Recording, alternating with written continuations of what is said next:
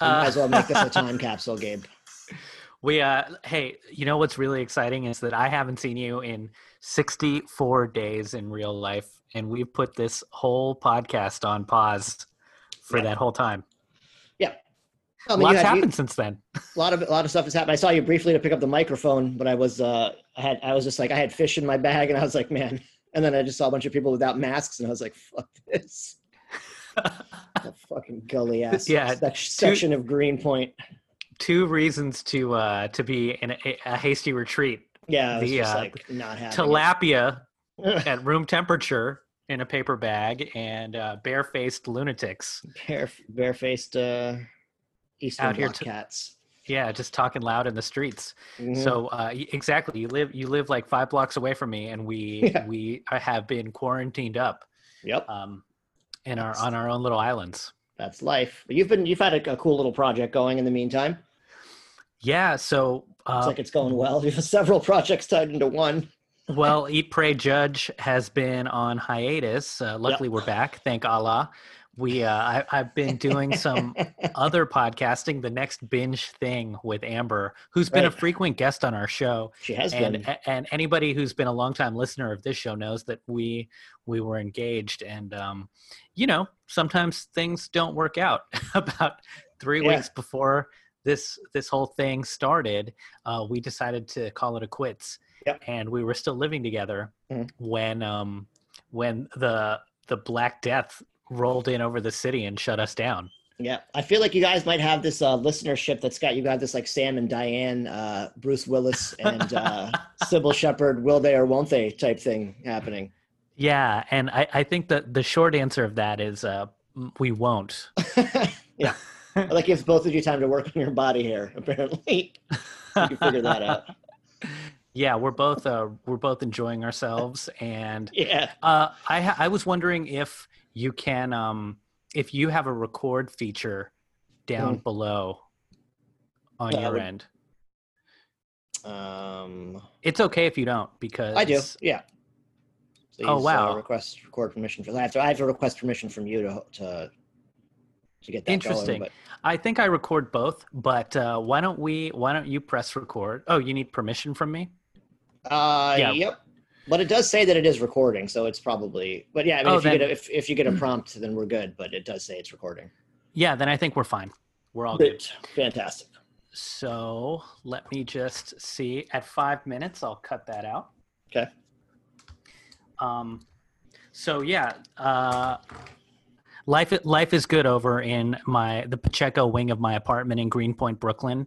Nice. And Amber is planning to go on a road trip. She rented an RV, and she's going to leave here and go to LA and just live there July 1st. Oh, okay. I didn't realize that's coming up pretty soon. Pretty soon. Cool. But yeah, I think we waited until the weather got better, and fingers crossed the economy's going to open back up, and hopefully there won't be a second wave until after she's safely on the other side of the country. Yeah, that's the goal. I don't really give a shit if the economy opens back up at this point. Sure. No, I don't care at all. Yeah, fucking, I'd rather just have it freeze for another year and a half, get an MBA, and not fucking care about this shit anymore. Also, it's probably going to prompt certain people to not get reelected. Either that or a bunch of red staters start passing away, which would be doomsday for everybody. I'm not condoning that. I'm just saying that could be a byproduct of these idiots rushing everything back for their own political benefits. Right. No, absolutely. 100% we're going to have a second wave. And the reason that I think that is because we don't have any of the things that would stop that from because of science. Yeah. Right. No vaccines, no more face masks, no tests. Mhm. Really, like, we're in the epicenter in Brooklyn, and it's still very difficult to get a test. It is, yeah. I think it's easier to get an antibody test, which I'm pretty sure, I don't know. We'll see what happens there. But yeah, I mean, I don't think much has changed. People are becoming a bit more cavalier about it, and that's kind of to be expected. It kind of happened at the worst time for everyone because everyone's been cooped up, especially as far as the Northeast and Midwest, and the doldrums of winter. And now we're getting a crack at nice weather, and people are fucking freaking out. Yeah. Like dogs on a car trip. Yeah, all the mammals are in heat, Yeah, and it's very hard to override our primal instincts to go yeah, outside it's natural. and frolic barefaced. Hmm. Yeah, So there's a false sense of security brought on by the sunny weather. Like every time I look out the window, it looks like the sun is just smiling at me, and all the trees are blowing and waving at me yeah. in the wind. Like, come on out, come hither, buddy. It's basically Let's just like the snake in the Garden of Eden at this point. have. So, so right. I'm really excited about today's episode, Sam, because Alrighty. we have been we've been talking about this movie for a while, and I've hesitated watching it because I thought it was ubiquitous. I thought that Hmm. everyone in the world had seen Back to the Future Yeah. Part 1. And when you Nope. told me that you hadn't seen it, I was like, were you homeschooled? You I know, was not. were No. were you in a coma in 1985? Or did you live Not, with missionaries in Gambia? none of the above. I don't know why. It never appealed to me. I think I saw parts of it at one point. I don't know why. For some reason, I just didn't care. It's one of those movies. I'll applaud myself on the ones that I have seen. Even after watching it this time around, it's like I don't. I don't know. What was I missing? Well, they were. It came out in 1985, and Mhm. I was definitely alive at this time. I Mhm. was listening to a lot of Sade, Smooth Operator. You were listening to a lot of Sade, 8 years old. Well, yeah, I was grown and sexy already. You know, Wow. my family was a Quiet Storm family, a bunch of bureaucrats in Washington D.C. So Hmm. this was the music of The Office. Gotcha. And Sade, and also I was listening to a lot of Tina Turner. What's Love Got to Do with It was my first jam that I fell Mhm. in love with, but this was Tina Turner's hit We Don't Need Another Hero from the Mad Max Beyond Thunderdome soundtrack was Right. blasting on the She also radio. starred in that movie or co-starred in it, right? Yeah, she's the main antagonist in Right. Beyond Thunderdome. That's the corniest of the Mad Max movies, unfortunately. I think, yeah, it looked like American Gladiators, I think, or that Dr. Dre and Tupac video. Which was a really corny video too. That California Love video. That's what it was. Yeah. Um, that's another one. If I didn't see that all the way through, so we could definitely review that at some point. I think I remember when we posted the question on whether we should record number 2, or whether we should watch and record an episode on Back to the Future 2 or 1. I got a lot of interesting feedback when I posted it to my page, and my cousin was like, "How have you not seen 1?" And he's like, "I can't really talk to you anymore." And I was like, "Why has this got such a fucking visceral reaction from people?" yeah. He was like, I'm still in the dark here.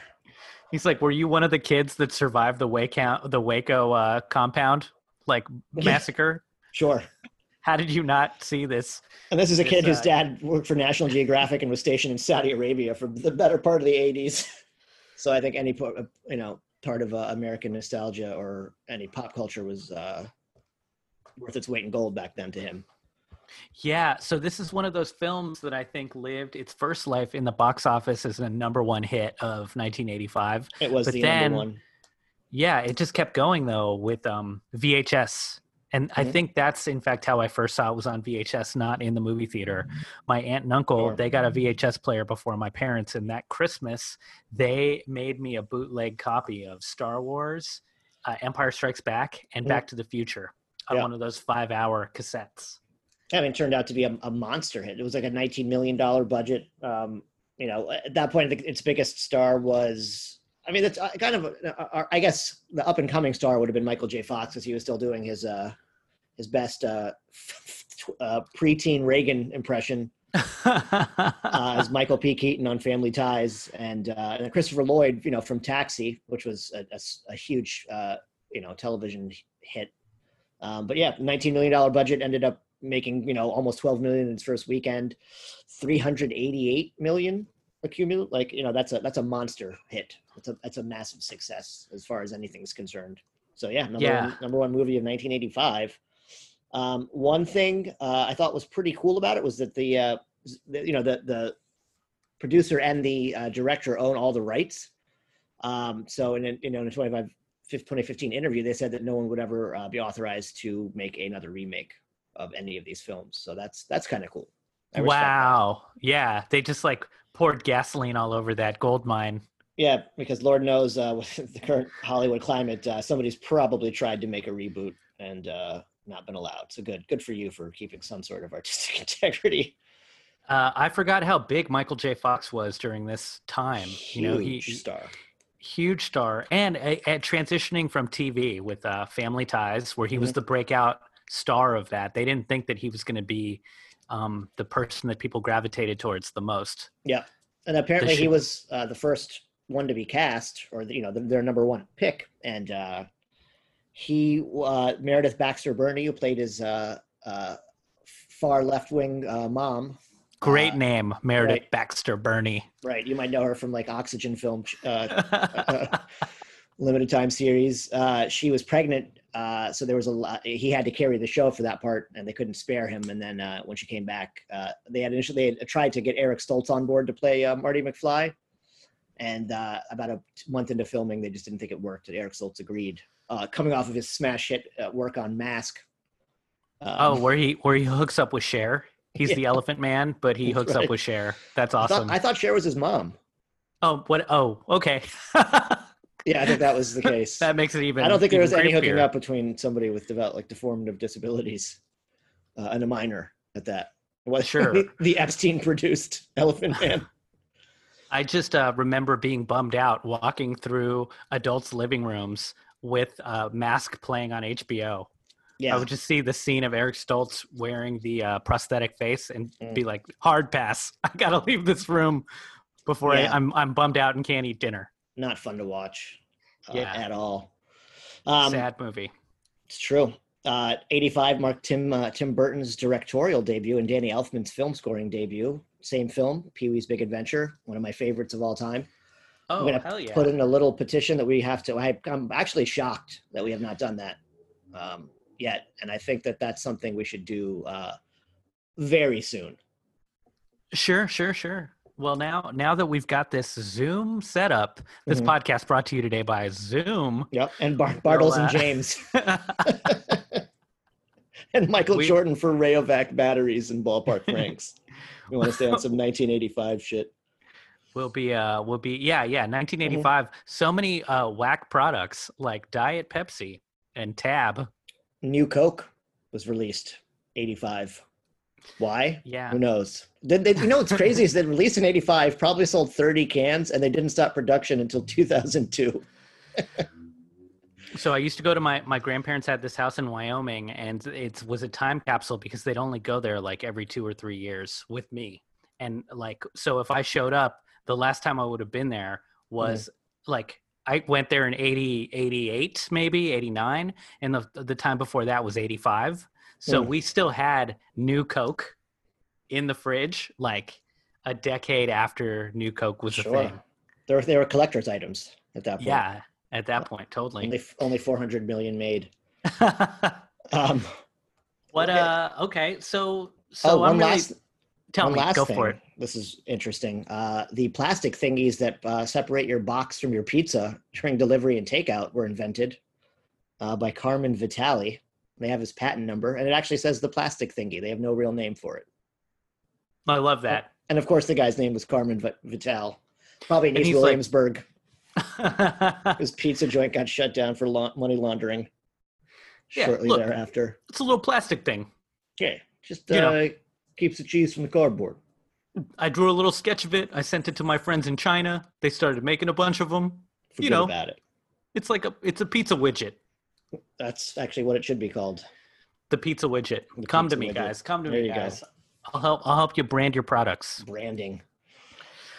All right. I'm just curious. So because you've seen this for the first time, what were your... I have so much nostalgia towards this movie that it's hard to, split my emotional attachment to it from how objectively good or bad it is. What was your opinion or impression of the movie watching it with 2020 vision? Yeah. Man, it's like it's such a the quintessential American movie in my opinion. It's got everything from He's got racial tension, terrorism, sexual assault, a white utopian town where the only problems that exist are the ones you create for yourself. Brown shaming, black shaming, bullying. I gotta say, none of those are right. Those just washed over me like water as a little kid. Like a warm Epsom salt bath. Yeah, those are not the first things that come to mind for me. I think of rock and roll, skateboarding, and mad scientists. Mm-hmm. That's what I remember from watching this in the 80s. See, that's a child's guise. Right. And as an adult, it gets heavy. So you have to get a little. You get more woker. Yeah. As time passes, I guess. Yeah, you're like, what? Uranium? Yeah. Plutonium? Yellow cake. That's all that I think of. Every time they said plutonium, that's the first thing that popped into my head. They're like, how come everybody that parked in this Twin Pines mall got bone cancer? Everyone's a different world back then. Peeping Tom was an adorable colloquialism for sexual predator. That's cool. It takes the stink off that situation. Yeah, they played a lot of heavy topics. This is great because we're going to have such differing opinions on this. Yeah. When I was little and I watched this, I thought Marty McFly was so cool. Mm-hmm. Again, because he had the skateboard and he also played guitar. And I thought it was so cool that he played guitar well and could rock out with a band.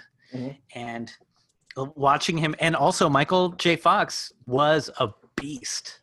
He was a beast at being able to act as a nerd or act as with like swag and confidence. He could switch from one to the other really quickly, unconventionally. Yeah, he was a pretty solid range for what he was.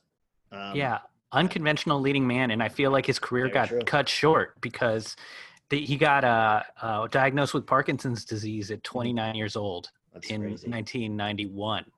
So he was like really just starting to take off. I didn't realize he was only 29. That's tough.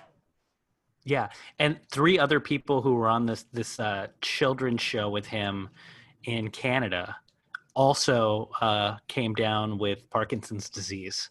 So really? There's this idea that maybe there were some environmental conditions on the set. Paint? Yeah, that's crazy. Because that's like, just so out of the ordinary that you would know 3 other people from childhood in acting that would get Parkinson's disease. Yeah, how have they not delved further into that or tried to figure that out? That's probably never happened anywhere else in history. That disease, like honestly. Right. That's crazy. And he did a couple of what else did he do? Casualties of War with Sean Penn. When he tried to a little war drama, Vietnam War pick. I don't think it was that well received. Secrets of My Success. Doc Hollywood. What Uh-huh. else?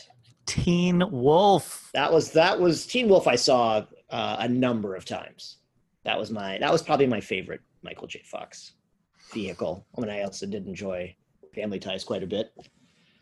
Yeah, those were definitely all parts of my childhood. He was out there in making films for my demographic and TV shows. The latchkey kids watching Family Ties every night. Right.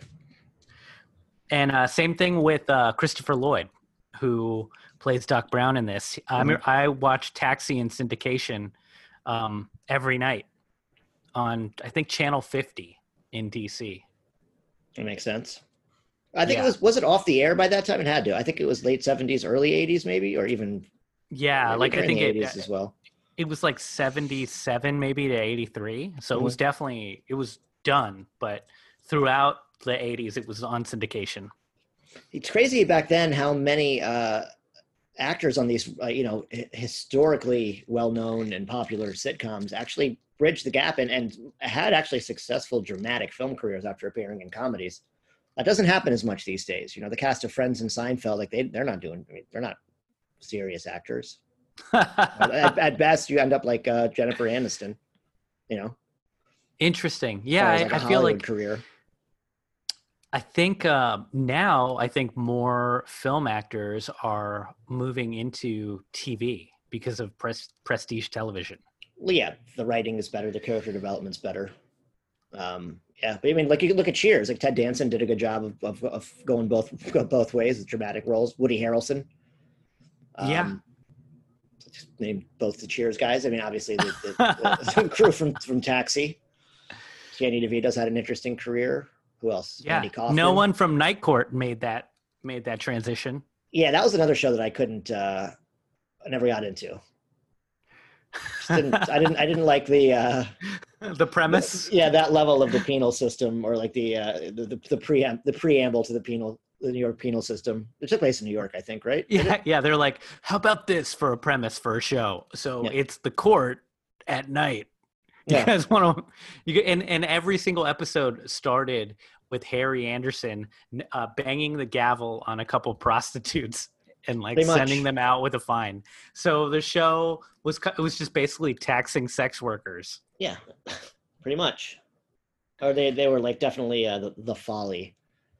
And he was Right, like a right. vaudevillian like magic act, I think. Harry Anderson or Henderson, whatever his name, not Harry. Yeah, Anderson. Harry Anderson was Harry Anderson, was that's a stand-up comedian and magician. Like a prop comic. Wow, like Yeah. a magic. A hybrid. Usually, you don't have a lot double of threat.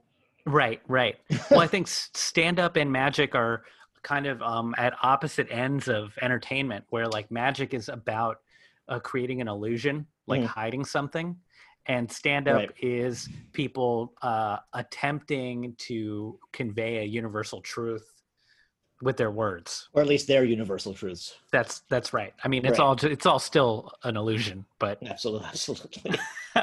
One man's opinion. right, True. right. So, but you're not trying to fool people with like a gotcha, like haha, dazzle them with Nope. stand up in the same way you are with magic I feel like it'd be very difficult. to do both. Yep.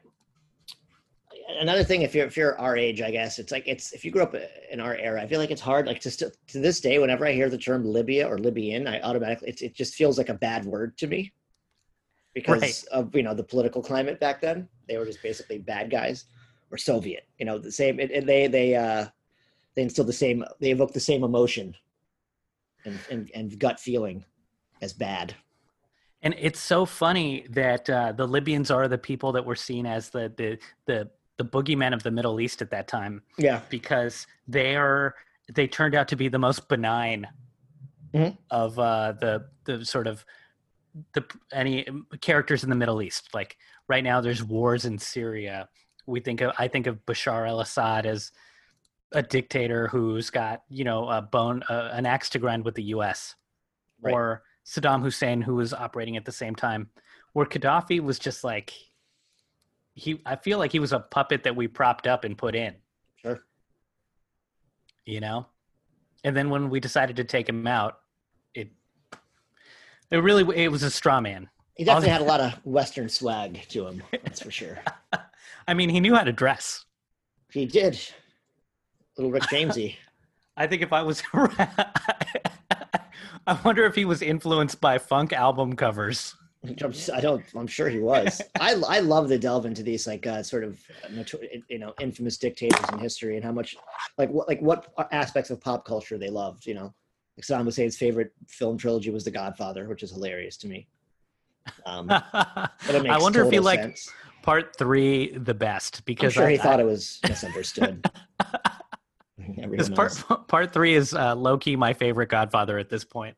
It's so funny. So many controversial takes. Yeah, well, the helicopter massacre in that movie is better than anything shot in the other ones, Right. and I like how they tied it in with the Vatican. That's true. What was the name of the company again? Immobiliari. Right. That's where the spawning the title of Raekwon's second album, Immobiliarity. Which I think I listened to before I saw Godfather 3. Mm. So at first I thought that was just a word that Raekwon made up. Well, it's definitely not a real word, but that's for Right. sure. I remember Googling, or not Googling it, finding out if it was a real word in the dictionary when I saw the album come out, and I think it was like 97, 98 maybe. But the fact that he referenced Godfather 3 of all the movies, amazing. And also, when it comes to Godfather 3, and its tie into The Sopranos, Oh shit. Sil, whenever they ask Sil to do an impression of Al Pacino, he always does him from Godfather 3. Is it always the same way? He's like, just when I thought I was out, they put me back in. Gabe, I have to run. I just didn't realize that my package is delivered and I can't have the groceries sitting out there. Give me 1 second. I'm gonna pause. Pause the recording. Cool. All right. All right, and we're back.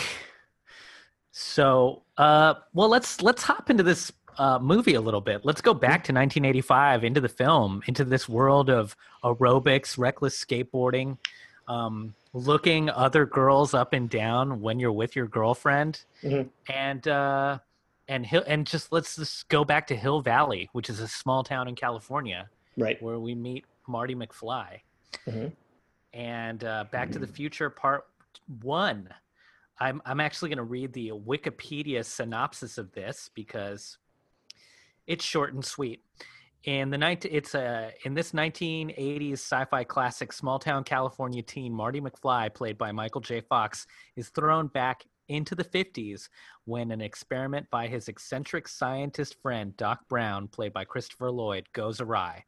Traveling through time in a modified DeLorean car, Marty encounters young versions of his parents and must make sure that they fall in love or he'll cease to exist. Even more dauntingly, Marty has to return to his own time and save the life of Doc Brown. There it is. There it is. That's the story. That is it.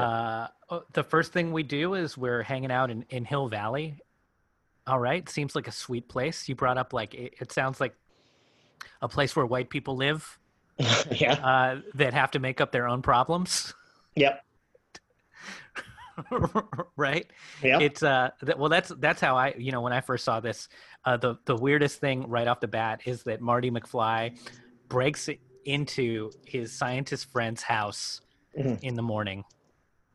Doc Brown is nowhere to be found, and Marty just rifles through the place and turns on this mega amp in the house, and it proceeds to destroy the amp, which made me think Marty is the dumbest musician on the face of the earth.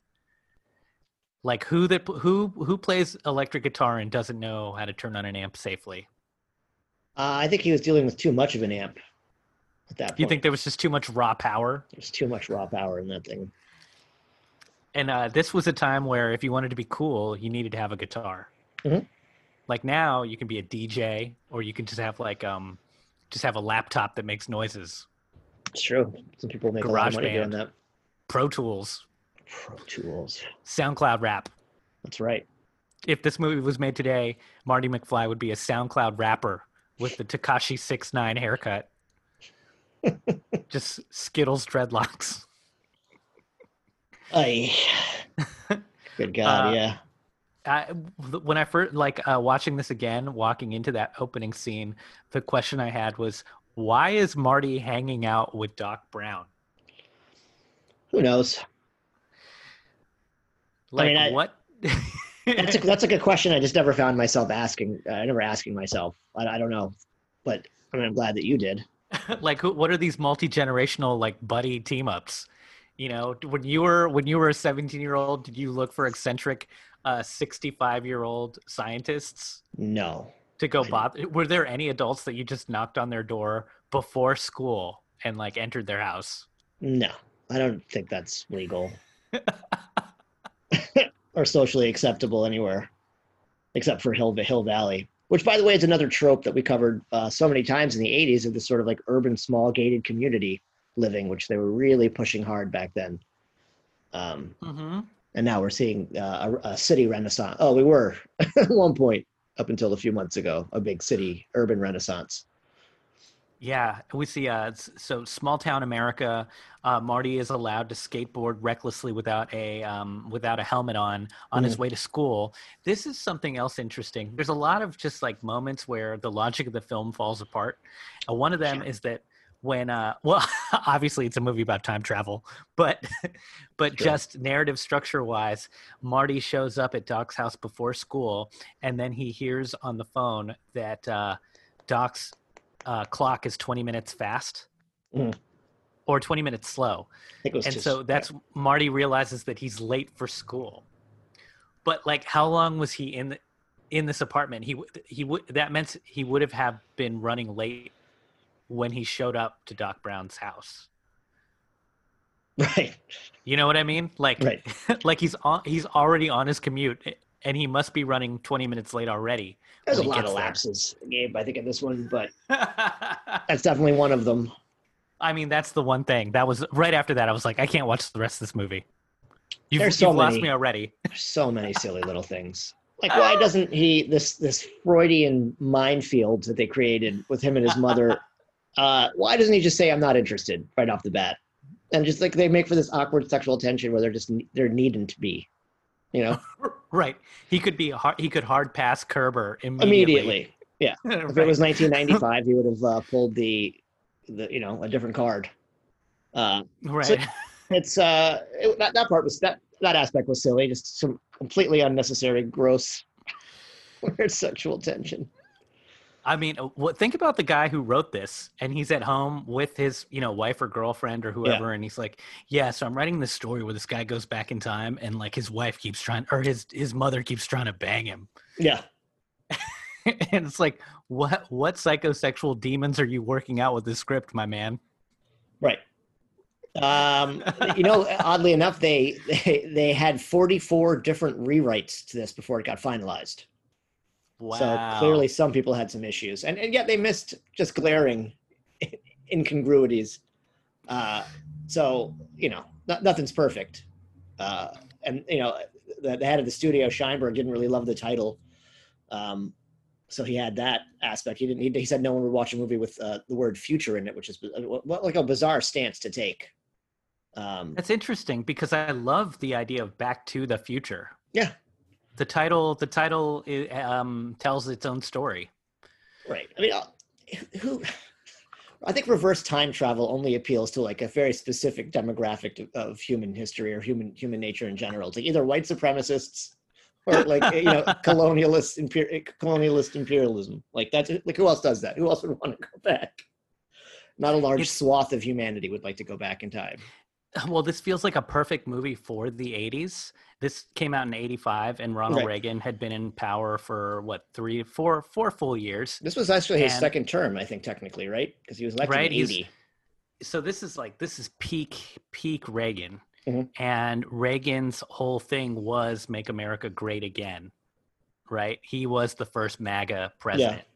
He was hearkening back to this time where men could be men and family values and sort of white supremacy were the norm. He wanted us to go back to this nostalgic time after like a raucous 60s and 70s. And so this is kind of perfect. And like you brought up white supremacy as what the fantasy is. And for 80s pop culture, the 50s was hot. Mm-hmm. This film is the Johnny Rockets movie. Yeah, definitely. Like the same impulse that would make that restaurant popular is what made this movie popular. That 1950s nostalgia, absolutely. Yeah, let's keep it simple. But like as a kid, that's what I think of as like, this is a simpler time. And then you as an adult brought up all of these sort of subterranean issues, right? And I saw them this time a lot more too. Like this is the plutonium, the atomic energy. That to me it's such a big deal. Yeah. I've never had this much free time on my hands. I've never been unemployed for longer than like a week or two. So I've had a lot of time to read in the past couple of months, and I'm leaning towards reading more political stuff because it's nauseating. But I'm looking at it through pandemic eyes. My man's read the People's History of the United States. No, just mostly the Independent or Atlantic articles on how fucked our country is. I know. When this first started, my impression talking to you on the phone was that this felt like almost like an annoying snow day, or it would be done in a week. Right. And and I think I was on the grimmer end of that, just like, oh, we're gonna be locked in here for like 18 months, man. Yeah. I mean, it could be quite a bit. I was optimistic in the beginning because I had to be, because then I still had a job before I was furloughed, before I got my HR email. And then, and then it kind of dawned on me. I'm like, oh, well, fuck it. Like, once it actually happened, I was like, yeah, then just shut it down for good. Shut the whole thing down. But, it is what it is. But back to your point, I mean, I think that's what kind of made it such a huge hit, like a cross-generational hit, because it appealed to younger kids due to the casting. And then, the nostalgia hit a lot of different age groups. Yeah, but let's look at Marty as a character in the 80s. This guy, I think A, he's a terrible musician. Sure. B, he's technically bad at performing music because he doesn't know how to make it a comfortable volume for his audience. It's a big issue for people. Anytime he plays, he's hurting people's ears. Yeah. Because he's a brash 1985 American, likes things loud. he needs that Monster Energy drink vibe, that Jolt Cola. Yeah. And and Marty's family, right? Yeah. His dad is an idiot who laughs at black and white television shows from the 50s. Just a weak man. I mean, he seems like learning impaired. He does when we first see him. And his brother is a McDonald's employee. Mm-hmm. No shame. Derivative. Yeah, no, none at all. Not knocking that at all, man. We need essential workers. Mm-hmm. But I think this movie plays that as that he's low status. It's true. Or just, I mean, it's a high school job. I mean, who had high status jobs in high school that didn't work in the quick food service industry at one point in life. And his sisters never had a date. You worked at Johnny Rockets at one point, right? Loved it. Out of Formative. College. Man, that seems like a PTSD situation. I learned so much from that job. Right. I can imagine. Yeah. What a bad business model looks like. Well, sometimes people they'd walk in and they'd put like a $20 bill on the table and they'd say, "This is how much I'm paying, including tip." And then so I would figure out what I could get them for free that I wouldn't have to put in the computer. And the more stuff I gave them, but the less money I charged them, the bigger my tip would be. I'm sure that this is a crime that's really frowned upon in legitimate restaurants, but fuck Johnny Rockets. Who cares? Yeah, fuck them. You also learn how to make 90% of your clientele uncomfortable through the art of song and dance. Well, they're the ones that request YMCA. It's so ridiculous, dude. Yeah. I'm uncomfortable with singing in general, and people singing or performing dance or any kind of musical theater aspect to anything. It's just not for me, but that made me wildly uncomfortable the one time I didn't see it. We didn't have to do it very much. Johnny Rockets had like a really interesting demographic of people that worked there. Half of the staff was black teenagers who happened to be gay from public schools. And so this was like a safe haven for that community. And then the other half was interns on Capitol Hill, white interns that could not afford to live without having a second job. So like girls, both of their first paying gigs. I mean, the kids that are performing are getting paid to perform before they graduate from Duke Ellington 2 years later. Exactly. And then like white ladies that were working for Al Gore were during the day were making $14 an hour. We're slinging malted vanilla milkshakes at night. Good. I think it teaches everyone a lesson. Everyone should work in the service industry at one point. It humbles you. And it's a crash course in humility. Yeah, man. I think it's a great job to have. Everybody should be a waiter. You're right. 1 year. Yeah. 1 year of your life. National service. A friend of mine came up with that theory, and I was like, yeah, that's a fantastic idea. Sure. It's just like how Israelis go and become snipers and kill Palestinians for a year. We have to... That was a hard right you just took there. Well, we have to sling McDoubles. Right. There'd be so many less Karens if we did that, though, That's true, man. Nobody would speak to a manager. No, no one would. No one would have the balls. So yeah, I don't know, man. So Marty's family they're just hilariously bleak. You know, his uncle is a is always in jail. We meet Leah Thompson, and she is drinking at dinner. Like just a light representation of alcoholism in the family. Mm. And she also she's a prude, so she's an old alcoholic prude, Right. who is doesn't want her kids to talk about sex. That's true. So, yeah, it's no surprise that Marty has turned out to be a guy with no self-confidence. I feel like he doesn't have. I mean, I didn't see him. I didn't find him to be lacking self-confidence. Well, that's the thing about Michael J. Fox. He's such a good actor, and Marty McFly is both those things at the same time. He's heroic and confident, but whenever Jennifer, his girlfriend, tells him to like submit a tape to try to get his band signed, he's like, I don't know if I can handle the rejection. Well, that's his dad talking, but it's also every high school kid on earth for the most part. Yeah. You know, nobody was wearing a shirt with the mantra "Shoot your shot" yet. I think if he was any more confident, he would be very unlikable. Yes, this was also the beginning of Michael Jordan's career. So yeah, self branding was about to take off. Doc Brown was the original Kramer. He sure was. Definitely the inspiration for that character. And absolutely. I think he's a bad scientist. I mean, he invented time travel, Gabe. So I don't know. Seemed like he was doing okay. Here's the time when I realized that I thought he was a bad scientist was when he's standing in the Twin Pines parking lot with Marty, and he says, he has the DeLorean speeding towards him, and it hits 88 miles per hour right before the moment of impact. And then there's the flames that go between their legs. Right. And Doc Brown, and his emotional response to the car disappearing is surprise and wonder. But if you are experimenting in a way that might get you killed, like his only response at that point should have been utter, complete confidence.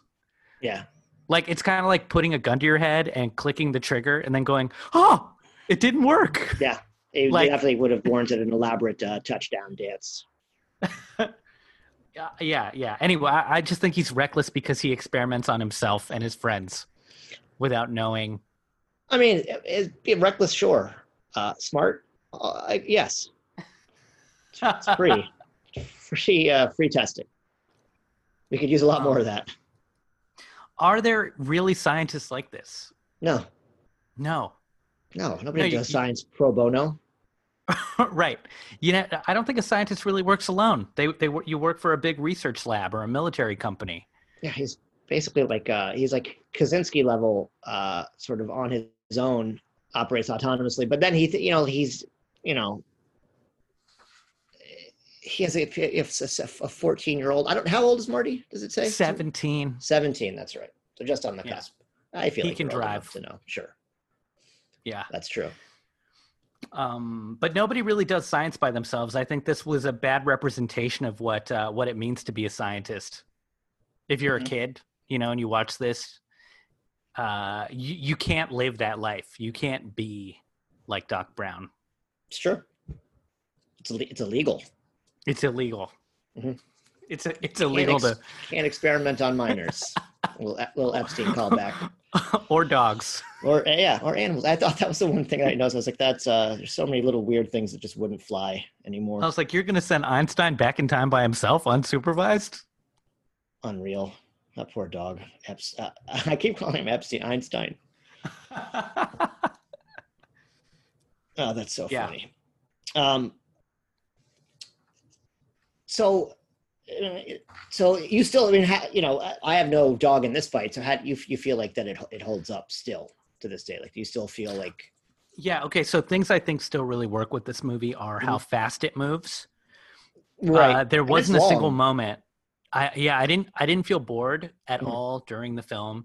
And I did find that people's acting held up. So like Leah Thompson as his Mhm. mom, both old and young, was really good and really funny. I liked her as like old and alcoholic, and then Mhm. young and sexually adventurous.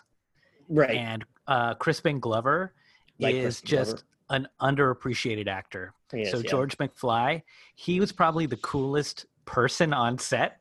Mhm. Like I think in real life, this motherfucker was cool. Sure. And as a character, to just have that weird haircut, dress like that, and Right. write sci-fi books makes him awesome. Like that's a guy I would have hung out with in high school. But he plays so broadly comedic and spastic. Like the physicality of his humor is excellent. Yeah, and he's always in. This is a very not typical role for him. He plays a lot of very fringish characters and very obscure films, and always kind of like he just has a strange vibe in general. But he's been in a lot of cool movies as well. Yeah, this feels like the most mainstream movie he's been in. Yeah, by far. I think his career kind of shifted after doing something this size. I think it gave him some freedom. He started his own production company, and he's a musician. He's just like a New York-born, LA-raised artist. So yeah, Yeah. I like Crispin Glover. River's Edge, awesome movie. What else held up? Oh, say that again. I was just saying he was also in What's Eating Gilbert Grape as well. Oh yeah. Mm-hmm. He's so I really like that about the movie. Crispin Glover, Leah Thompson. I also loved Christopher Lloyd's performance as well. He's great. So acting wise, these characters were all great. The aesthetics of the movie are also fantastic, like the clothing design. All the button-up shirts that they wore in the 50s were awesome. Yeah, they did a good job. I like the clothing, and I thought that the musical score was good, and the special effects all held up. Yeah, the special effects won an Oscar, best effects in editing. Actually, is what they won an Oscar for this. So that's cool. I never would have pegged this for an Oscar-winning film in any respect. Not to bash it, but it just doesn't seem like an Oscar movie. But it's they did well. Huey Lewis appears, makes his little cameo in the beginning. Is the judge for the Battle of the Bands. Oh wow! Yeah. I didn't notice that. The soundtrack. Well, that's why I'm here, Gabe. Facial recognition. But there are things that kind of that I think are trash. Like the end of the movie where Marty's family is all successful now. It's like, yeah, they might be doing better, but I don't think I'd like them as people. But doesn't that spawn the sequel? Like something shifted? Well, we have to watch the sequel because that is the Empire Strikes Back of the series. Yeah, I mean, we should obviously do that next. Yeah. I mean, because, now that I had to watch this one, I feel like I'm going to watch the second one. And I saw that Uncut Gems was available on Netflix today, and I was like, man, why didn't we do Uncut Gems? Oh, we'll do Uncut Gems. That's no problem. Yeah. Yeah. So Pee-wee's in Back to the Future 2. I mean, I wouldn't mind doing Back to the Future 2 next, but we don't need to discuss that now. But we can We're gonna have that. Hey, you guys like to see what's behind the curtain? This is how the sausage is made. Yeah, there you go. The vegan sausage is made. Yeah, I mean, I'm glad I watched it. I mean, I've seen this movie. There's no when I said I haven't seen it, I never saw it. Let's say cover to cover. But you can't grow up when I grew up in America and not. I've seen bits and pieces of this movie. I mean, there's a good chance that I'd seen it in some aspect in its entirety, but never chronologically, I guess, in order. But I've definitely seen pieces. I remember scenes, and I don't really know much about the sequels. Certainly didn't see them, so that'll be interesting. So some things about this movie that where I see the fangs, where I see the claws a little bit more is when he comes back, when Marty makes it back into the present, into 1985 in downtown. I notice how terrible downtown 1980s Hill Valley is, because the clock tower, at first we're like, okay, the clock tower doesn't work, fine, but there's a porno theater, and the other movie theater has been turned into an evangelical house of worship. And then there's homeless people sleeping on the benches. Yeah. And all of this is right next to his public high school. Right. So this like idyllic 1950s downtown has actually become a slum. It's getting there, yeah. And maybe it was a slum at the beginning of the movie too, maybe. But I guess there is some social commentary about how the present is shitty. Yeah. And the mall, right? Like, so maybe it's because all of the business that was downtown is now at the Twin Pines Mall, which didn't exist in the 1950s. It's true. By the way, I think the 80s were the most shameless when it came to corporate sponsorship and promotion and advertising.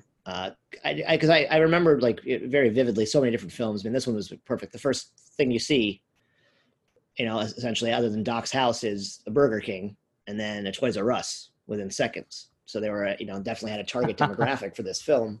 But there's all kinds of little plugs here and there that are just, just that. Plugs, but I think the 80s were, I mean, obviously that's like the sort of the apex of capitalism at that point. 85, Reagan's second term. I don't think you see it as much or as blatantly as you do back then. It's a little more subtle now, I think, product placement. But you right, you got to get funding, Gabe. Well, I think we're noticing a lot of the product placement because we're no longer of the demographic that's going to buy those things. Mm-hmm. So it's like when you're a fish swimming in the water, you don't see the water. You don't think about it. It's true. But now that we're like a little bit, we have a distance from it. It's like, right. Oh, look at how they're plugging the Walkman. Yeah. Look at how they're plugging the sneakers. Right. I mean, again, based on when I grew up, you could definitely ask me now if I wanted to go to Toys R Us, even if it still existed. I'm not even sure if it does anymore. And I would still get kind of excited. And I would honestly consider going. Your pupils would dilate. It has that play. It holds that place in my pocket, my wallet. Another something that's like doesn't hold up for me. That's kind of creepy is just the Marty McFly's like pickup artist angle, like how he's got to get his dad to to capture his wife. To like fuck his mom, basically. Right. Yeah. Even though she just like trying to give George McFly tips, like just ask her questions. Chicks like that. Say something nice and poetic to her. So true. That whole little subplot was weird to me. And and then also the simulation of like. What today would be considered rape or attempted rape. Yeah. That he's like, I'm going to act fresh with my mom. Like,